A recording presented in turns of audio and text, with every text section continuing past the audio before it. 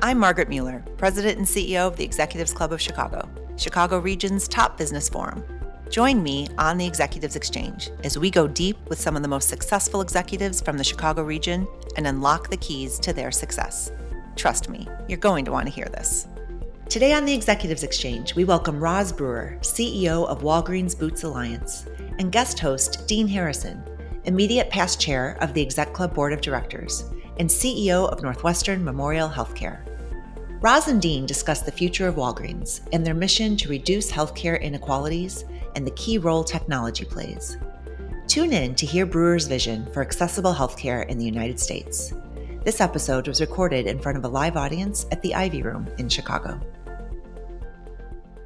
So Roz, it is absolutely thrilling to have you here, and I've got probably 3 hours of questions. But I was told I have to limit it to just a precious 45 minutes to an hour. But I know we have so many things we're curious about. You know, you've worked for so many amazing companies, and Linda did a great job of describing in brief a very, very distinguished career that you've enjoyed. What some people might know is that when you were in college, you were actually studying and got a degree in chemistry, and you were thinking you might be a physician. I'm a little bit, hurt that you didn't go ahead and proceed with that, so you couldn't be one of our faculty members. But you took a research position at Kimberly-Clark. You stayed for 22 years at Kimberly-Clark and moved your way through the company. Yeah. Tell us a little bit about how you were thinking back then and how that experience and education is informing what you're doing today.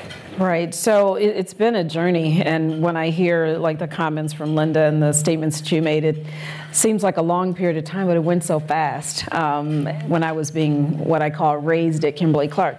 But, for me, I just grew up in the math and sciences my entire life. I went to a vocational high school, and my concentration was chemistry and biology, and so it was just kind of ingrained. And so when I finished high school, went to college chemistry major, I just thought, okay, medicine. But then, things got very real for me. My parents had 5 of us in college, at one time. And that sort of defined what I was going to do next. So med school or do really well in undergrad and go the career route. So that's ultimately what I did. And so my headset was, something in the sciences. And I thought research, it was a fantastic opportunity for me. And I learned a lot. That's awesome. So I know most of us are hoping that COVID's in the rearview mirror and we're not going to talk about pandemics anymore, but we should probably just touch on it a little bit before we start looking forward. So we both worked a lot during the COVID pandemic, and it continues for many of the institutions around, both for us, but for you and others. Mm-hmm. Talk a little bit about what surprised you most for how Walgreens responded and the impact that COVID had on your workforce and on your customers. I think what surprised me most is just how the team reacted to having one singular focus, and that was to get shots in arms. And this team knew that if they did that, they would be saving lives. And so the mission of their work became very clear and very important to them because it's in the culture of this company to think about, the patient and the consumer first. And so they got after it. And it was amazing. I joined the company in March of 21, and 30 days later, the team was administering vaccines. And the biggest opportunity for us to find a technology tool to schedule people to get shots. And so our tech team stepped up, and our pharmacists were absolutely amazing, but they did what they do best. And so very proud moment for this company. Yeah, it's amazing. One of the silver linings, I think, for a lot of us was just how our teams came together and they focused on what was at hand. Seamless. Totally. Seamless. Yes. So as you think about other silver linings as you look back, what kind of do you take as from that saying from our former mayor around never letting a good crisis go to waste? Yes, absolutely. A couple of things. One, the technology that was created during that process has grown for our company, and we can, fully apply immunizations across any spectrum. I think also, too, it raised the relevance of our pharmacists. And so we've always been that early on, neighborhood consultant on health issues for people who didn't have access to health care.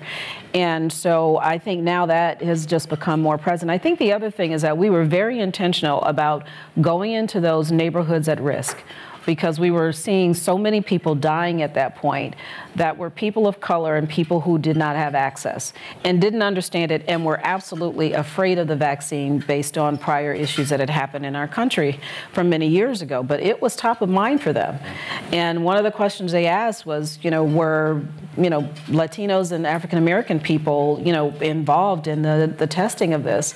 And, one of the things we could not say is that, clinical trials in this country do not involve minorities. Mm-hmm. Just recently, women, and we're getting to the point of, having people of color be part of clinical trials. So we have started a new clinical trials business at Walgreens, and it will absolutely.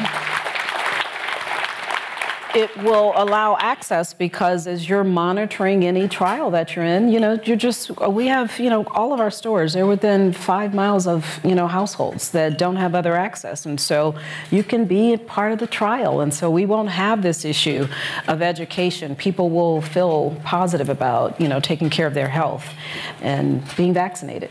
Yeah, that's amazing. So we'll talk a little bit more about your efforts around DEI initiatives, because you've got quite a few. We do. But as we still think in this post-pandemic period, it's impacted our workforce a lot. And so you've had both. You've had folks in the stores that need to be there because you can't do that remote. Right. And then you've got a corporate group that probably has a blend. How's the pandemic impacting how you're getting your workforce re-engaged? Yeah, so this is probably the most difficult time to lead large organizations. And I know I'm like preaching to the choir. I know all of you all in this room have been trying to figure out what's that balance. And, we've had all the flexible work arrangements, but one thing that we are definitely keen to is that, our stores are open large hours, right? Long hours.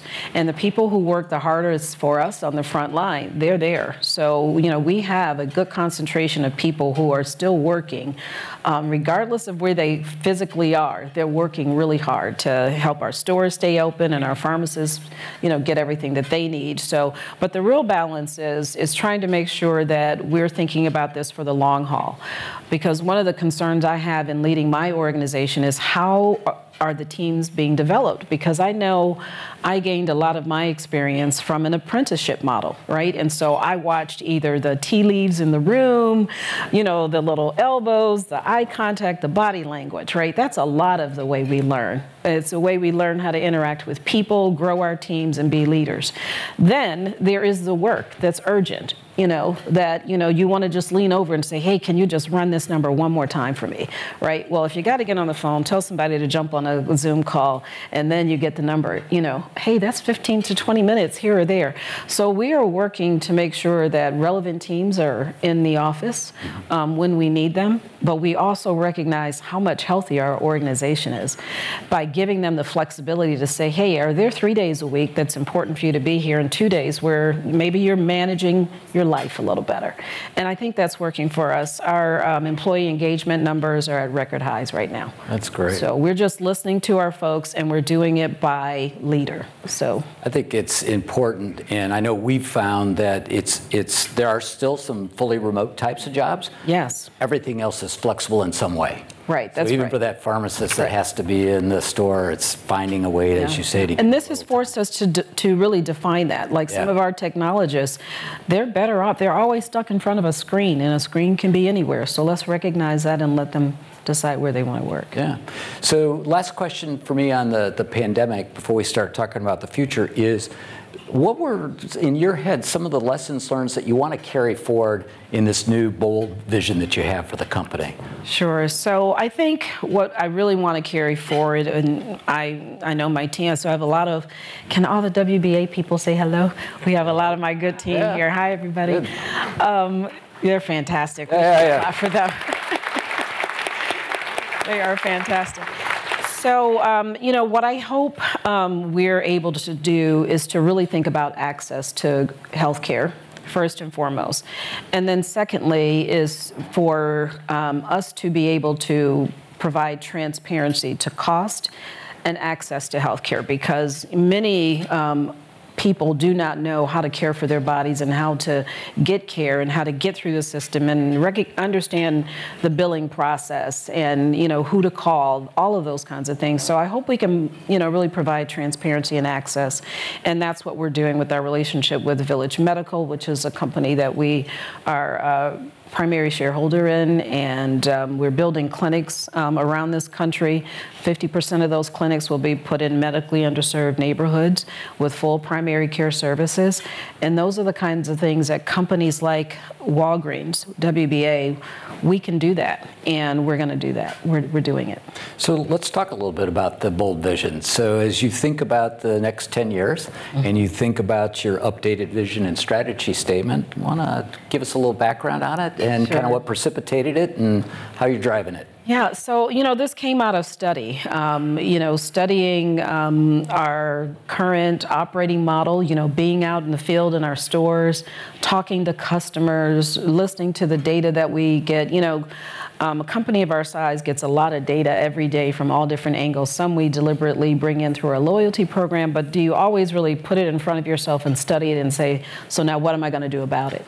We did that work, and then we also thought about the future of healthcare. And one thing that we really focused on was we did not want to leave our core behind because it's critical. And so the pharmacists will always be critical to the work that we do going forward. They are our linchpin to that relationship with the consumer, and our whole objective is to consumerize healthcare. And it makes me think of when I was with Walmart stores more than 10 or 12 years when I first joined that company in 2006. The challenge was, how do you provide access to goods anywhere, anytime, any hour, as Amazon was really entering the space. And so it's almost that same situation with healthcare. How do you access healthcare anytime, anywhere you need it and want it at an affordable price that you understand? And so taking those tools and understanding, what happened in that evolution and applying it to healthcare is what we are doing right now, in which you'll see us be more of a healthcare services company. And so you'll love your pharmacist as you do now. You will recognize the red W, across the country on doors. So we'll have physical assets. But now you'll see that we can provide services. And those services will look like medical services. They will look like transportation. It will address, the food deprived, and all of those opportunities come full circle when you think about our 9,100 locations and what we can do to provide access. So it's consumerizing healthcare and putting a very clear focus on health equity. So how do you think about, I'm a healthcare guy. Yes, so you figured I'd have to ask this question. I know.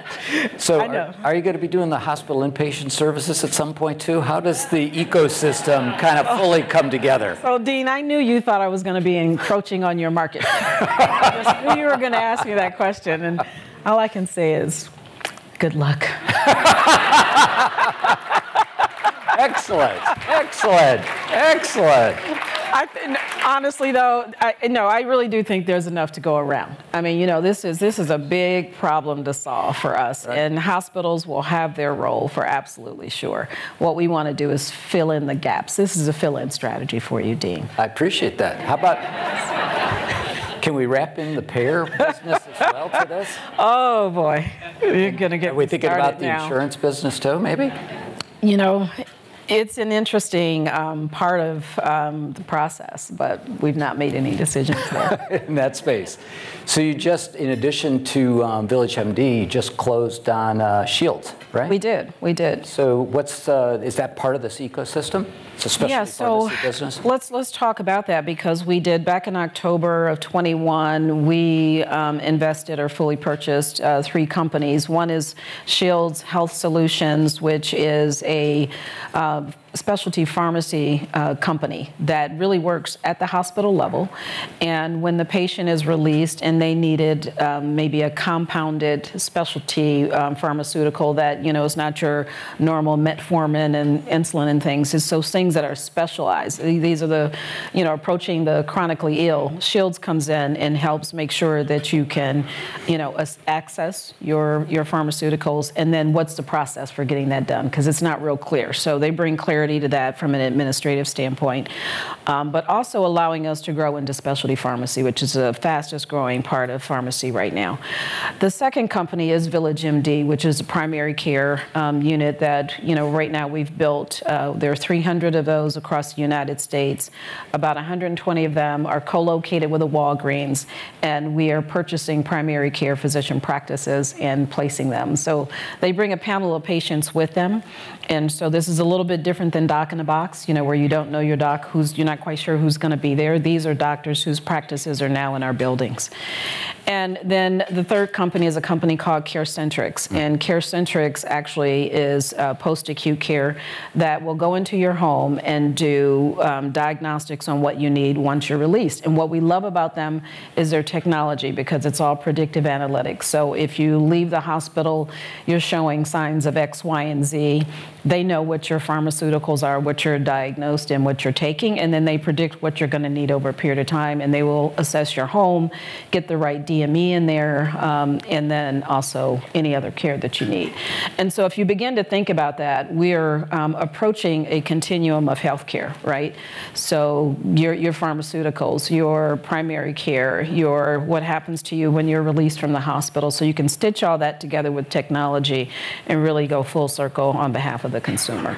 So that's the objective over the next 10 years. So let's go fast forward 10 years. Yes.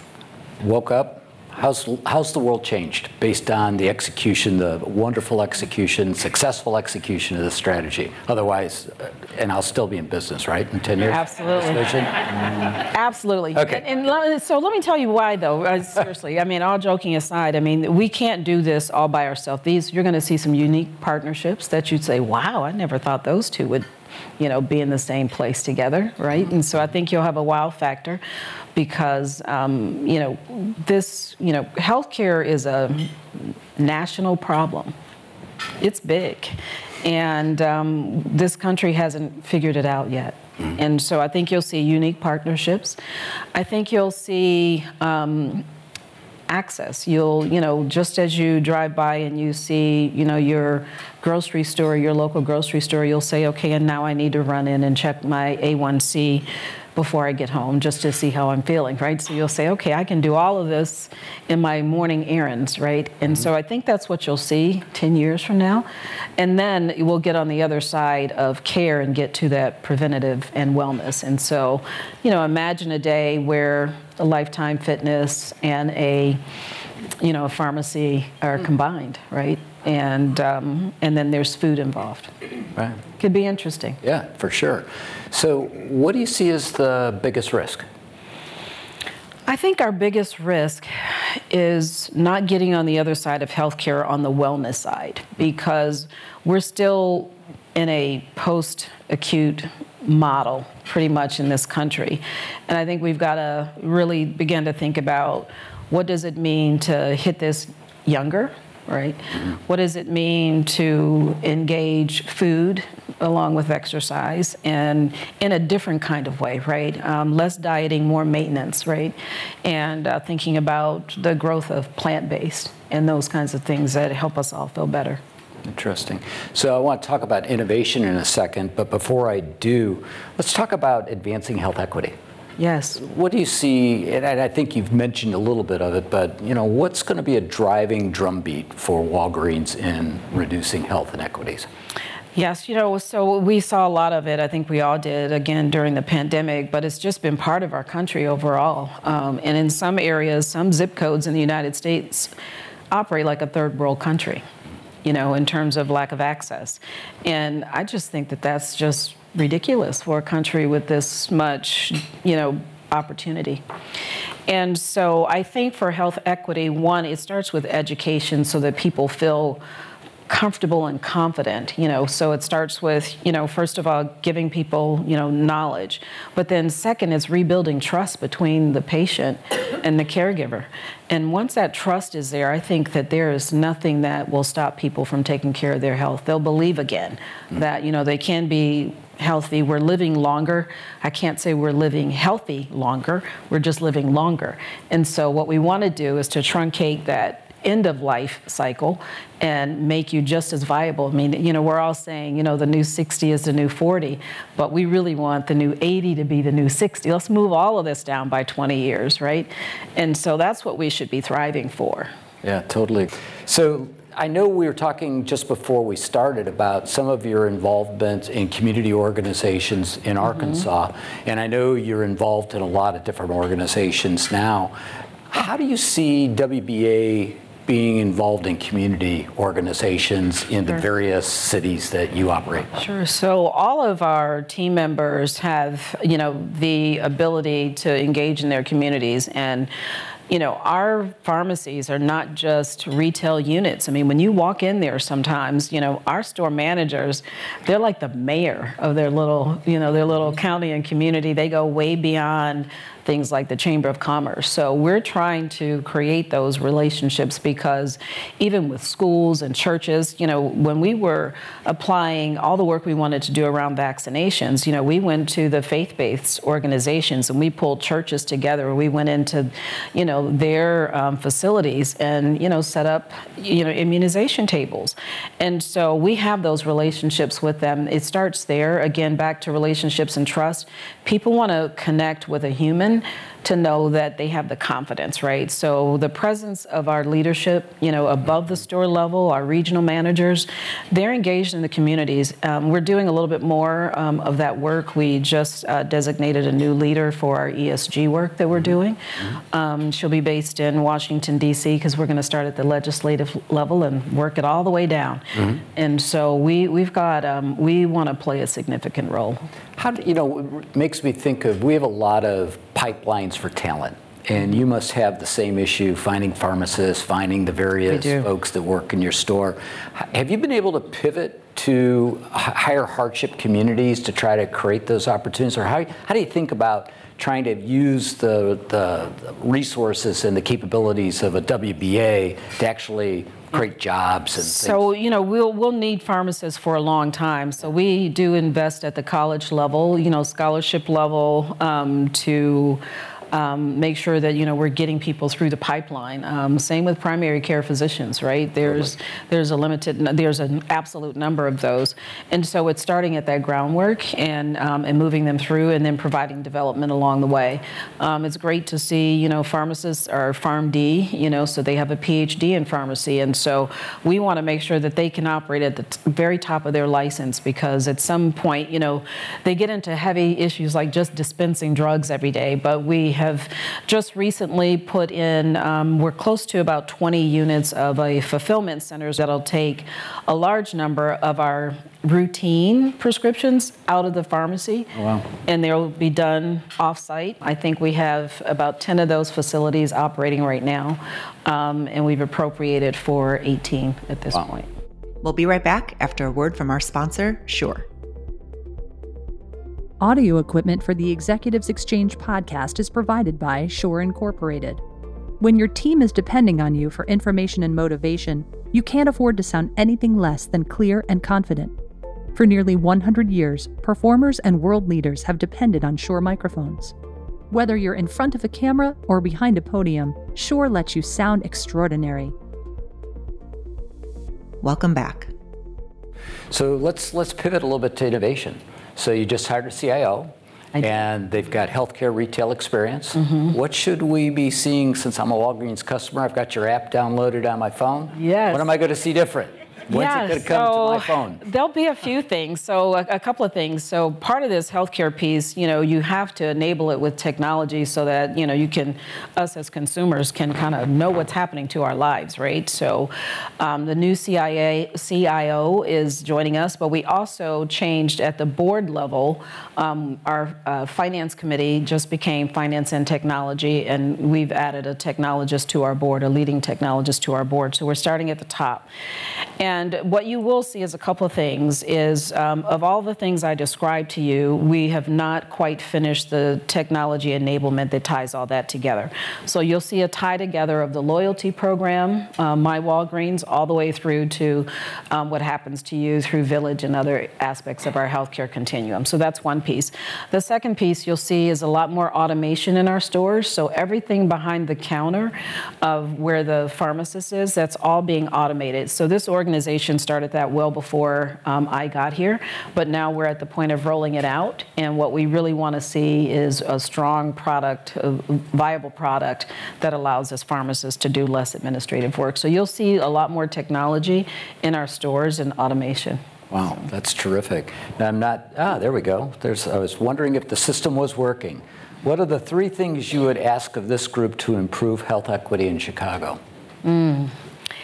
So that's a good question. I think a lot of you all I've seen out in the community, and you're trying to get it done, in different aspects. I think one thing is for your employee base, recognize that your employees, when we select our health insurance plans, make sure that they represent people who are on all ends of your income levels in your company, right? And so that your health insurance is representative of that.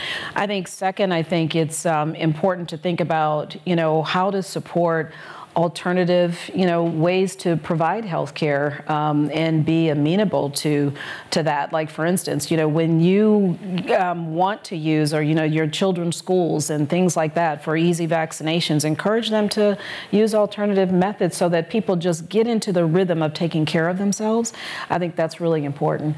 And then I also just say, be part of the process. There's some issues coming from a legislation standpoint that I think, so watch the ballots, vote smartly for growth in healthcare initiatives. And I think, we don't pay enough attention to that. We all show up for all the big races, but pay attention to changes in legislation around healthcare. It really does matter for those communities. I agree. I think just asking the questions you were asking, we have a large social determinants of health activity, a pilot going on in our institution, and just asking the question, do you have a roof over your head at night? Yes. Do you eat regularly? Right. Just asking those questions, you'd be surprised the type of answers you would not expect you might hear. A lot of people don't take advantage of health care because they can't get off work, they don't have transportation, and they don't have daycare to take care of themselves as a parent. And then they can't take the kid out of school without, some disruption to the family as well. Yeah, here's another one.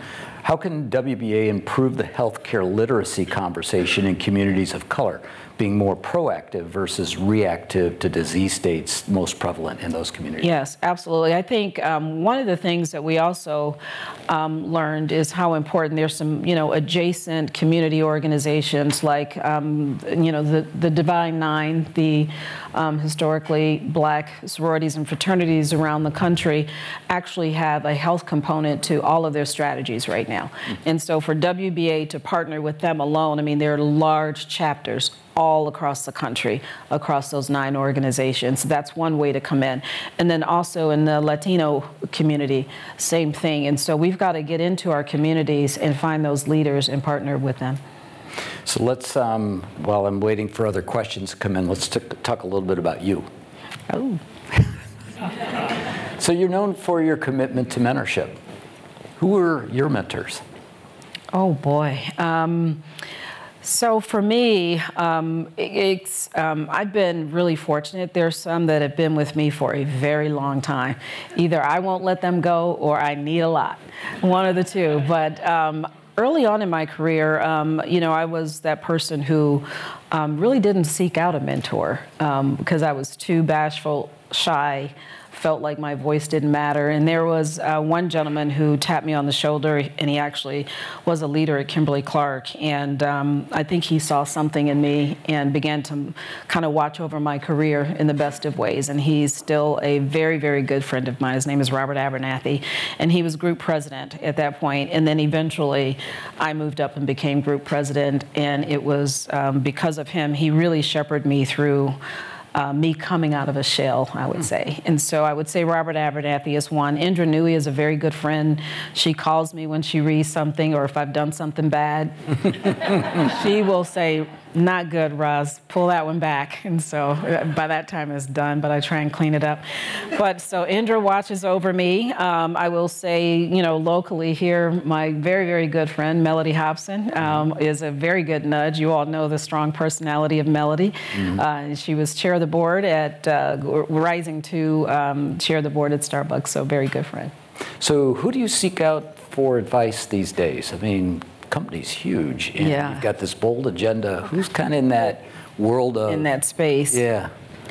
I would tell you it's, first of all, my 19-year-old daughter, because she will tell me when she sees something, when she's in stores, or, what she's hearing competition is doing, or if I show up on the internet and my shoes are raggedy, she does it all. So my daughter, who's a sophomore in college, keeps me pretty cleaned up.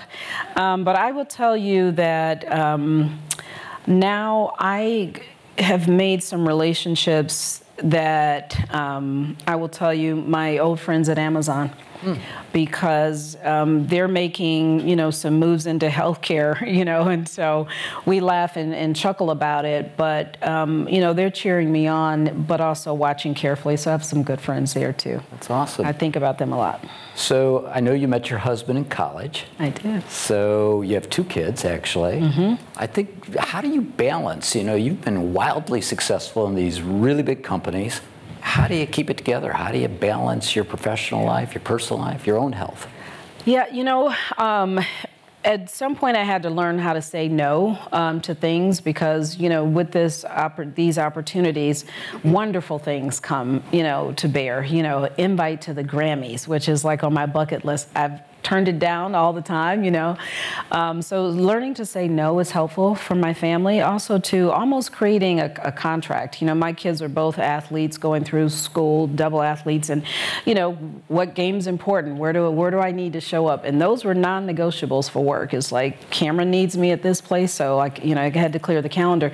So having sort of a contract with your family. That's helped. And then there's just the priority. I really enjoy my family.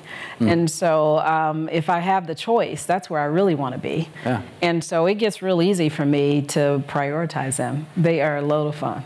So do you spend a lot of time with the family at your home in Colorado? Yeah, so here's what I love about being in Chicago. So I'm from Detroit, Michigan.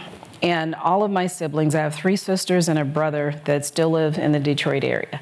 And this is the closest I've lived to them since I was 18 years old. Wow. So I jumped from here over to Detroit to see them. And for me, that's everything. I've not been able to, and I'm the youngest of 5. So they're getting to a point where we need to spend time together.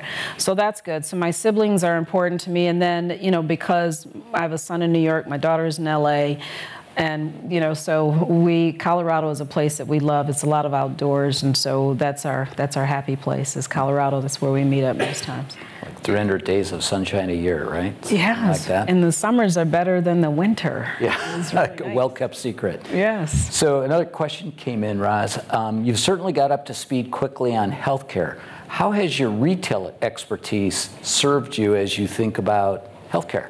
Yeah, it's funny because okay, a little secret here. I was doing my performance evaluation for the board this week. It's due this week.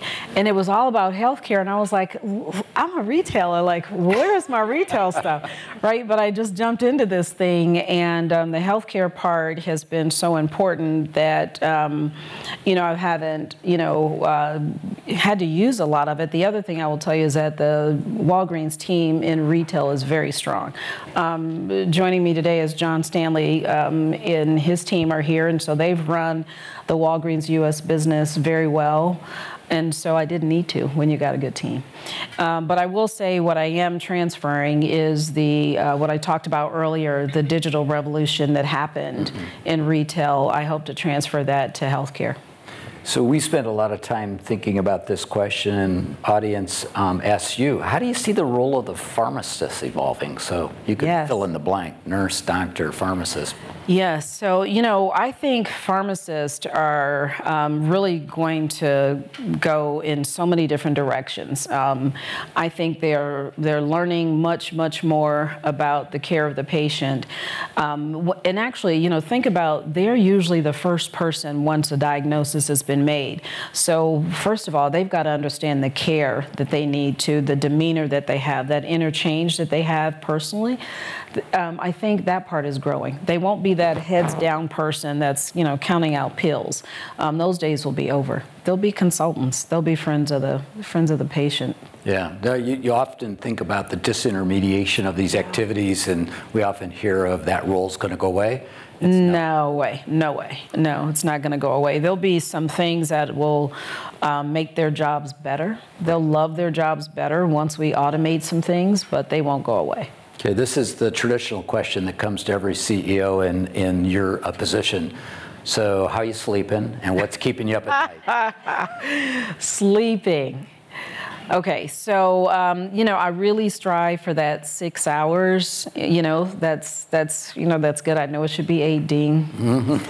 We'll talk Where I later. get my executive physical is at Northwestern, so he probably knows more about me than I realize. But I'm a morning and a night person, so sleep is okay. I got work to do on the sleep piece, but I do manage eating and exercising a lot better now. I mean, because I'm very deliberate, and I'm an empty nester now, so I have no excuses. So you early morning exercise, late at night exercise? No. Mornings on the weekends, evenings in the weekdays. Okay. And what's the favorite gym piece of equipment? Elliptical for me. The elliptical. Yeah. Yep. Because you can get on it, headphones, 5 songs, Okay. You're good. So do you have a custom playlist? I do. I have a custom playlist. Sometimes I just pop on some of the fitness. There's some really good ones out there. Mm-hmm. So I do those every now and then just to kind of break it up. But I do a custom list. Okay. Cameron, my daughter, does my custom list. And is there one song in that list that you just that's the rock song that you really? Yeah. It's Mary J. Blige. Uh-huh. Because I want to be Mary one day. I think she's amazing. And there's this one song, Just Fine. Okay. Yeah. That's good. That's my favorite. So what's the best career advice you ever received from someone?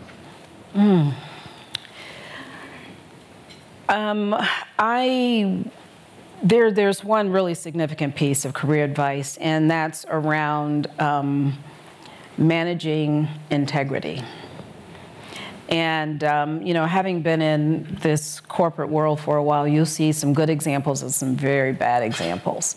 And so I've been able to see those happen and play out in real life and decide what kind of leader I wanted to be. And I'm grateful for some of those bad examples. Yeah. One of the things that we talk about when we onboard new staff is integrity is about what you're doing when nobody's watching. Exactly. It's white or black. It's not gray. I tell my team that all the time. Make the decisions that you would make as if no one was Exactly. watching. Yep. So we're going to go with a lightning round to wind this up. So these are Okay. real easy questions, top of the head, but I know a lot of folks are going to want to know, and there's one in particular that I want to know. Okay. So Cubs or Sox? You now live in Chicago. Cubs. Cubs. All right. Binge television or the series that you just really can't turn off? I'm not a big TV person. Any movie series? Marvel movies. Marvel movies, Yep. okay. Yep. It's the first thing you look at in the morning. What's the first read? Newspaper, email? What do you first look Email. at? Email. Okay. Favorite weekend activity? I think we already heard. Yep. Elliptical in the mornings. Yep. Okay. And coffee. And Caffeine helps. Caffeine helps. And my personal favorite, what's your favorite color?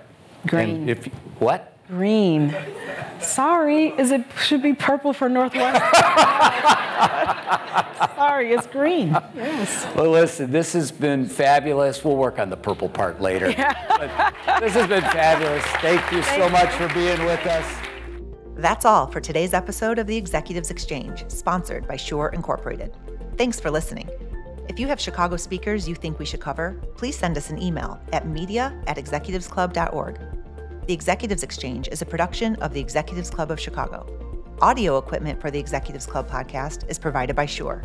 Whether you're making a point or making history, Shure lets you sound extraordinary. It's written by me, Margaret Mueller, produced by Eva Pinar. Research and support from the staff of the Executives Club of Chicago. We appreciate you subscribing and reviewing the show from wherever you listen. Feel free to follow the club on Twitter @ExecClub and on LinkedIn. If you have more questions or are interested about becoming a member at the Executives Club of Chicago, check us out on the web at executivesclub.org.